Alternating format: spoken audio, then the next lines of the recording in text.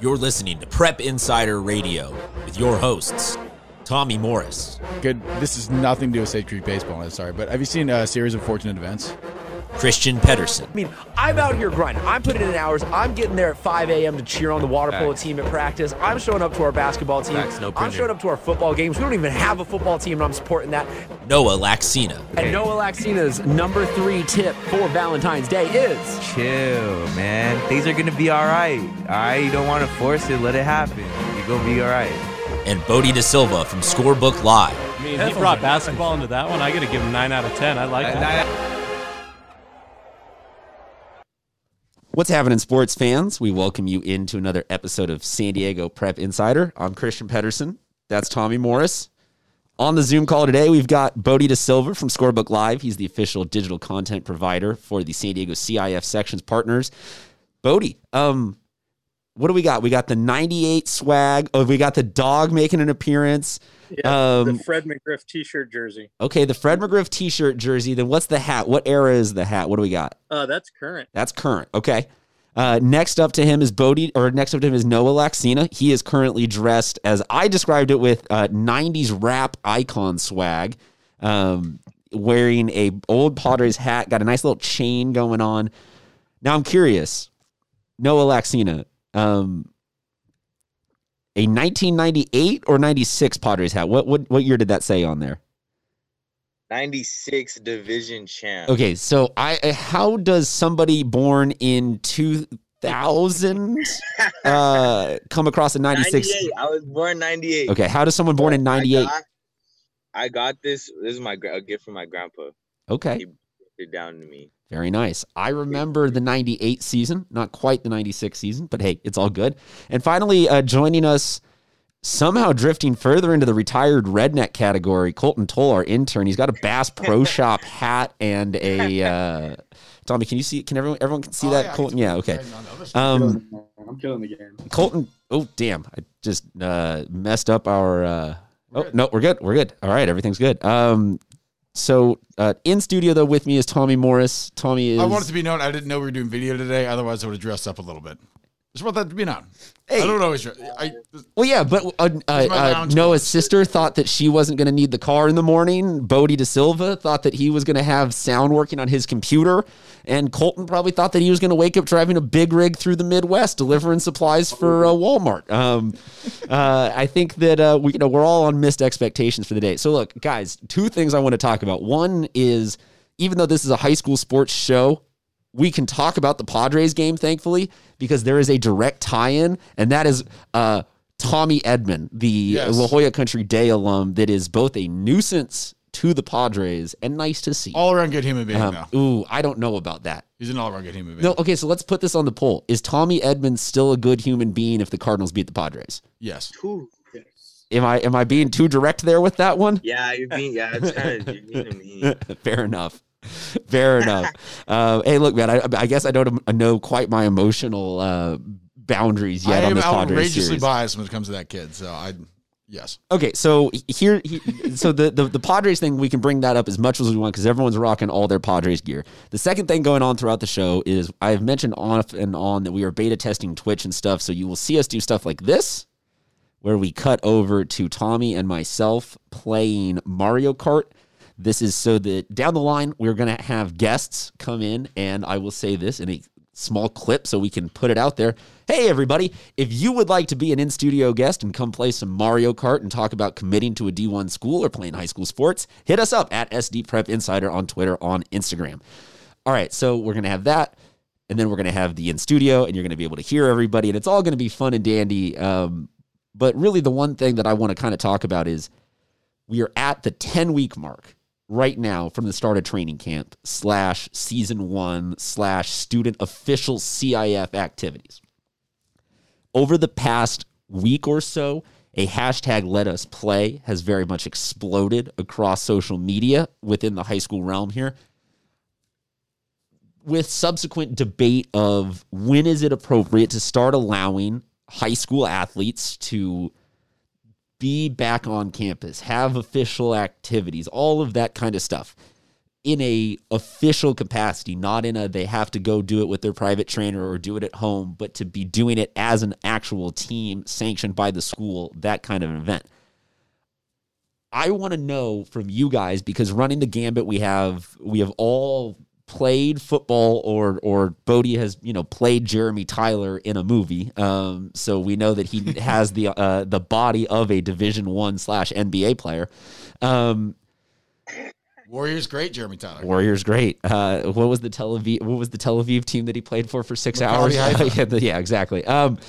But we've all been in various levels of sport. Some of us are coaches in this conversation, so I think we have maybe different opinions and opportunities. But 10 weeks out, do we really need to start right now? Is there a specific cutoff date where if we can't have the teams back on campus, that we need to start talking about pushing the season? Like, I want kind of as many opinions as I can get on this. No right or wrong answer. Just let Tommy, we'll start with you, and then we'll just kind of go around. Whoever has opinions, jump in. It is a tough question because you're used to doing the whole summer training program thing, and then you get into what is technically fall camp. So the summer training thing lasts, like 2 months. We could call it 8 weeks. So, and then you have to have a dead period in there somewhere, and then you and then you have your 2 weeks. So I think realistically, it's hard to say. I think 4 is probably fine. You have 2 weeks of kind of like a pretty heavy regimented training camp so they can kind of work back to close to football shape. Then you have 2 weeks of what would normally be the fall camp, summer/fall camp thing, and then you get into the season. So I think 4 would be cutting it close. I think 6 is safe. I agree with that. I feel like with these kids, since they're in high school, they're young, it's not going to take them a lot to get into shape.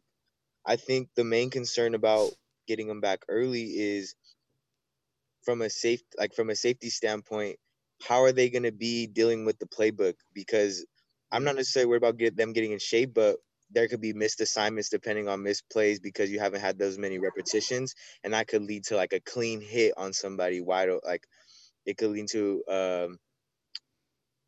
stuff like that where, oh, this lineman is supposed to do this on this play, but because he hasn't had time with the playbook, now he misses the assignment, and then there's a clean shot on the running back or quarterback. So I think that's where the issue is. I don't think there's an issue as far as getting them into shape because they're young, they're ready to get after it, and they've been, doing what they've had to do during quarantine. I think that's kind of on the coach though, right? Like, I mean, you got to know who knows what. Yeah, that's true. So I think it's gonna depend on how well these coaches have been preparing these kids during this process and how well they've been able to get their message across through Zoom and through these online meetings that they've been having. Bodie.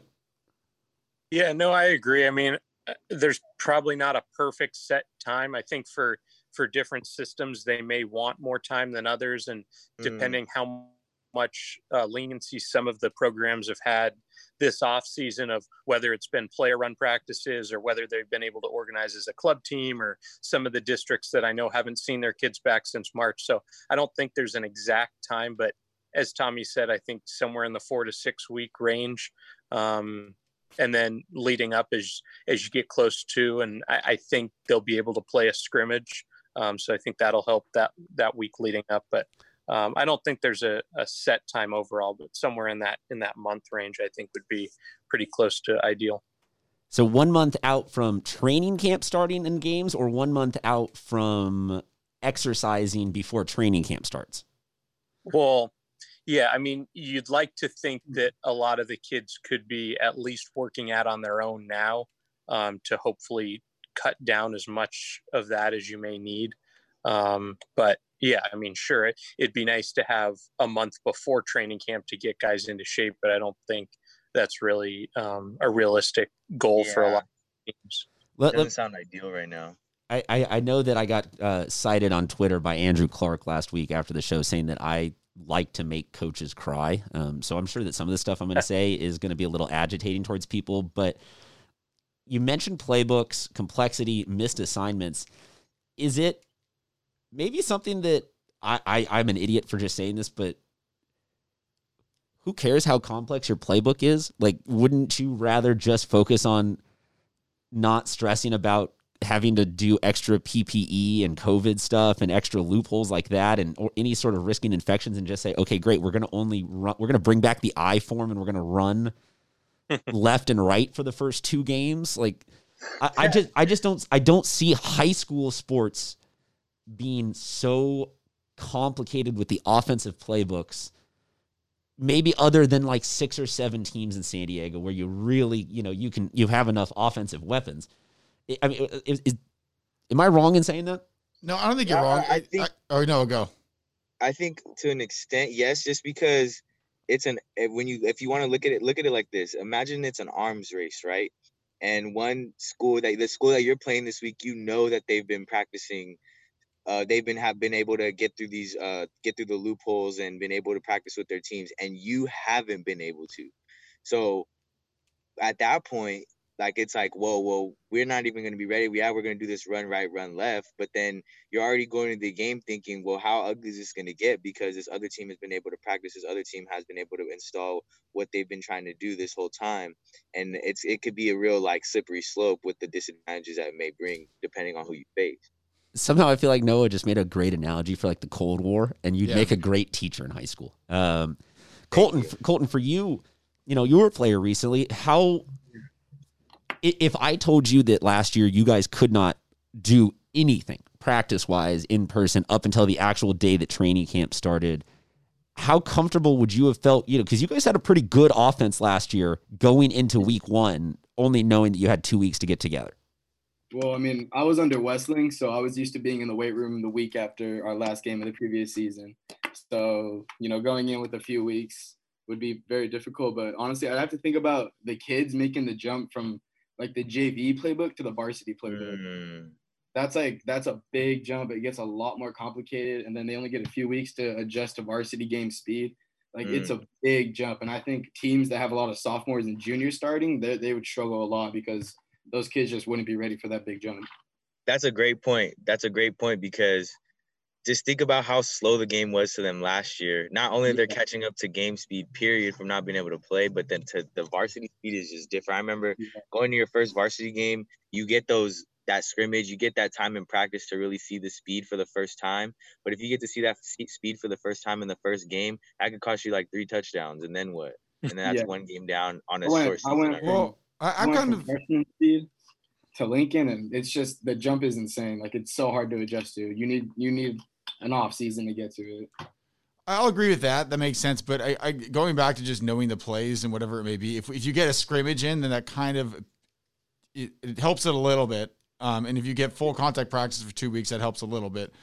But I going back to the playbook thing, I think every single team has a handful of plays that's like their bread and butter, and that's what they run. And then everything else they run comes off of those plays. If that makes any sense? Yeah. You guys me on that? So I think if you're limited to those first plays for the first couple of weeks, it's not the end of the world. And yeah, I know what you're saying. Like, some teams get to practice longer and stuff like that. But you also got to keep in mind every year that's already an advantage for teams that have guys who started as sophomores who've been on the team for now their third year going into it, third year in the system. They don't need the reps and stuff like that. So that's already an advantage that's kind of baked into the cake, if that makes any sense. So yeah, hey, I like that. I think it's take the cake. Yeah, exactly. So it's not. I don't think that's the end of the world. I do think, and I'll go back to the point there. If you have a kid who's a freshman who has to play varsity, if he doesn't get to do tackling drills, full contact 11 on 11, and then has to go straight into a game after not having played for what is now almost a full year and on a completely different level, that is an issue. But if there is time for scrimmages, or even if you have to limit it to just 11 on 11 against your own team, at least there's some sort of contact and some sort of understanding of what's expected. And yeah, I think we're going to see some wonky games in week 1 just because this is weird, but I think it's very doable. Week 1 is going to be insane. That's all I know, is that week 1 is going to be crazy because we're going to have no idea what's going on with any of these teams until we actually see them in action and get to figure out, what all these teams really are. I think that the 2 distinctions that I'm hearing are multiple levels So I maybe the question is, should varsity be allowed to come back or not versus JV be allowed to come back or not? I would almost do it the opposite. I would let the JV kids have 1 week and then the varsity kids, because you're going to have some of those kids on varsity. Actually, well, you can't really police that because are we still doing that? Is there still going to be a JV season? Well, that's where I was going. Is does it become worth it to differentiate all the numbers, or is it easiest to just sort of say, hey, look, you can have your program back, just don't split it up too wide. Make it just varsity or something like that. Well, and that's another that just brings up a whole different other element of problem, because we don't there's some schools who might have the numbers to do that, but then there's some schools who already didn't have the numbers to have 2 teams, and then now because of COVID there's less participation, so it'd be tough depending on what school you're at, if you could even have enough to make even full 11 on 11 teams. I know, didn't Bishops last year had 20 kids or something like that, or there was one tops. year where they only it seemed like they had 5 in the whole program. So let me ask my second question behind this is, should football affect the rest of the season 1 sports? If there is a point where we are 5 weeks, 6 weeks from now, and the football community does not feel like as a whole they have received enough time with their athletes that they need to push the season back 2 weeks, or what, something like that happens, should CIF push it back for everybody, or can they allow, the smaller groups of sports, the 20 water polo players, the 16 volleyball players back in action if it's not? I was already on board with them starting golf. Well, because I think my question is, I don't feel like a lot of these other sports are necessarily clamoring for, we need all this lead up time. I think everything else just wants to get started on time, and they don't need that run up. They just okay, great, December 17th, we're good to go. But somehow the thing is right now, if I wanted to go play golf, I could. By CDC guidelines, I could. If I wanted to go play tennis right now, I could. By CDC guidelines, I could. There are certain sports that don't fall into the same category as some of these big team sports. Even track and field to an extent, I think probably would be fine. But you just have to have less kids on the track at the same time. Maybe you don't have a baton or something like that, but there's ways to make that work, and you're not standing next to each other for extended periods of time. So there's sports where it could work, and I think it's not fair to those kids. It's especially got golf and tennis kids who could go play right now in public and no one would say anything, but they can't play for the school team. That to me doesn't make much sense. And I know they're trying to make it fair for everyone and they don't want to start some and not the other, but realistically, I mean, there's no reason to take away someone's senior season in something if you can literally go do it outside right now and nobody would care. Even swimming races, you can go swim in the lap pool right now. So I don't see why you need to delay those guys or make them have to sit out or suffer. Bodie? No, I agree with Tommy. I mean, with some of those sports that can start, especially, I mean, golf courses have been open for so long where the frustration, and even, I mean, I've seen some tennis courts open as well. So the sports that, and I get that they don't want to have the liability that way, but some of these easily socially distanced sports, I don't think there's any reason why they shouldn't already be starting. But I get it from CIF's angle. I mean, the whole other argument is, I get the let us play, but as of now, CIF hasn't said anything that they're going to push it back. I know there may be concerns, but there's nothing. So the let us play, the best I can decipher is that the Sweetwater Unified School District is currently the school district that of all of the ones involved in this equation is being the most vocal and proactive about, if you are a coach at one of our schools, you do not have any reason to be contacting one of our players in person right now. Do I have that as best as everyone understands it? Yeah, that seems correct to me. So everybody is, to me, interpreting the Sweetwater Unified's ruling on that as a proactive, we are here to take sports out. We are here to end sports. When in actuality and factuality, the best that I can decipher from everything that I have looked up is that they are just simply maintaining a very proactive stance of, CIF is not saying you can come back and tell this date, so we're not going to let anyone come back and tell this date. And we don't want it to happen under the guise of travel ball or AAU or club or anything like this. Just stay your distance, help us lower these numbers so that we can actually get started when CIF starts. Is that correct, as far as everyone understands it? Yeah. To my knowledge, yes. So that's where I think it's just it's a convolution of facts maybe right now, and everything getting a little twisted, because I don't think anything has at all actually been announced about sports being canceled or pushed back. I have no factual understanding of how that would of anything like that going on. Yeah, no, I mean, as far as I've seen, and not that our district's made a specific announcement, but in recent stuff, we have appeared to mirror the southern section as much as possible. And I know their statement earlier in the week was, at this time, there's no change in calendars. We're planning to begin stuff as originally announced in mid-December. I'm forgetting the exact date, but that everything's on as normal for now. Well, and that's where I think it's interesting, because to me, football is the sport that feels like our players need so much time leading up to this season. And nobody else, I mean, granted, there are not a ton of other sports that, like water polo does not have a huge social media base and army, but you don't see, other than a select few handful of sports, any students from these other sports being like, our volleyball team needs these extra hours to figure out our offense. But some of these other sports are just as timing and complicated related. So I think it's an interesting clamoring that football feels like they need all this extra time, and they need all of the rules bent around their perspective and their universe. It's interesting. I don't think, though, it's anything worth struggling about, because I can't perceive right now sports being pushed back any further. I would agree. I mean, some of the other states we cover and I've been working on have been going. In Mississippi and Arkansas, we're now into weeks 5 and 6. And yeah, there have been some cancellations, and week by week, teams may have to on a Monday scramble and find, oh, this team can't play for 2 weeks. Okay, let's see if is there anyone else in the state. Is there anyone in a regioning section or close by state that we can find a game with? I think that may be something that teams have to do throughout the year, but I mean, you take it week by week and just make sure that the kids can get back out on the field, because that's just important with really all these sports.